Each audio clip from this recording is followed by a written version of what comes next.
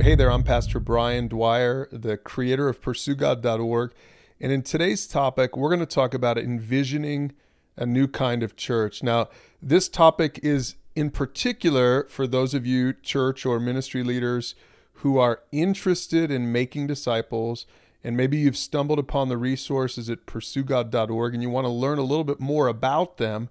I encourage you to follow along with this audio and open up your phones or pull out a laptop and follow along with the talking points below this audio as I walk through what the Pursue God discipleship resources are all about. So you can discuss this topic with an elder team, a leadership team, or maybe with a Pursue God church consultant, just as you're trying to unpack this and understand it. And to be honest with you, what we're trying to do with this particular topic is not just give you the information you're looking for, but also model the method for disciple making that we use at PursueGod.org. So this is the method. Listen, follow along with the talking points, and then have a discussion using the questions below so that you can unpack this particular topic. Now, first, let's talk about sort of the why behind it all, the why behind the resources. See, we believe that most churches today are built to create consumers, not disciple makers. Now, every pastor, every ministry leader knows the Great Commission, that we're supposed to go out and make disciples of all nations. In fact, most of them know that we're supposed to be making disciples who make disciples, but the truth is, very few churches are actually doing it. Most of our ministries are structured to create consumers, not to create disciple makers. And as a result, most people don't receive the shepherding that they need. Take a look at Matthew chapter 9, verses 35 through 38. It says that Jesus traveled through all the towns and villages in the area, teaching in the synagogues and announcing the good news about the kingdom. So he's preaching just like many of our churches and ministries preach these days. In verse 36, it says that when he saw the crowds, he had compassion on them. Now, I want to just stop right there because most of us pastors would not be sad when we saw great crowds coming to hear our sermons. Most of us would feel pretty good about ourselves. But Jesus knew that there was something that the crowds were missing, even if they heard a great sermon like his. It says that the reason he had compassion on them was because they were confused and helpless, like sheep without a shepherd. Now, pastors, haven't you ever felt that way? I know I have. After preaching a sermon, you look at all these people going away thinking, well, they heard a message there, but now who's going to help them apply it? That's what Jesus was getting at here. In other words, he knew that church had to go beyond a sermon, that church needs to be about connecting people who can help with people who need the help. Now, his word for that was shepherds. He said, they're sheep without a shepherd.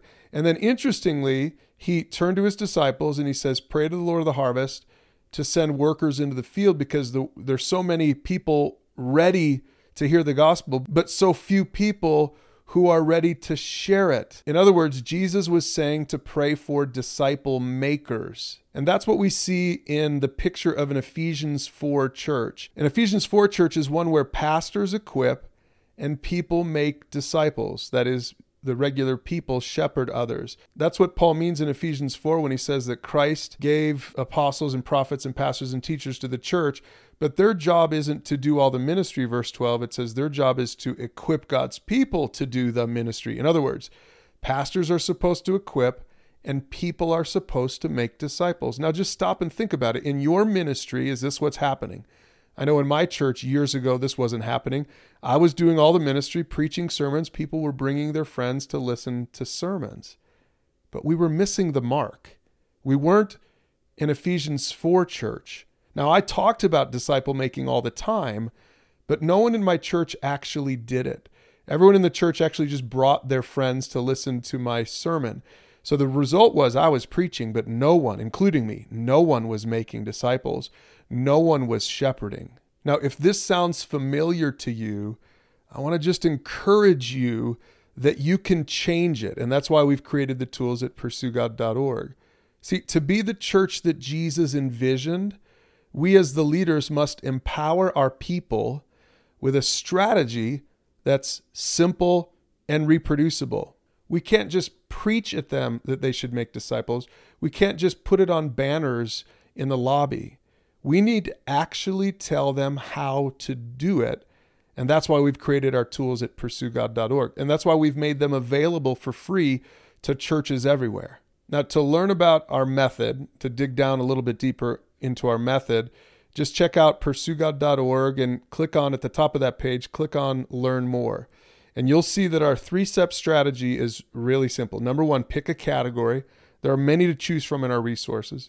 Number 2, start talking from that category. And number 3, at some point, eventually, take the person that you're discipling through our 12-week discipleship track called The Pursuit. If you can get your whole church buying into this, you will become the kind of church Jesus envisioned all along. Now, use those discussion questions down below to unpack this topic, and then talk about more topics like this on our pastors page at pursuegodnetwork.org.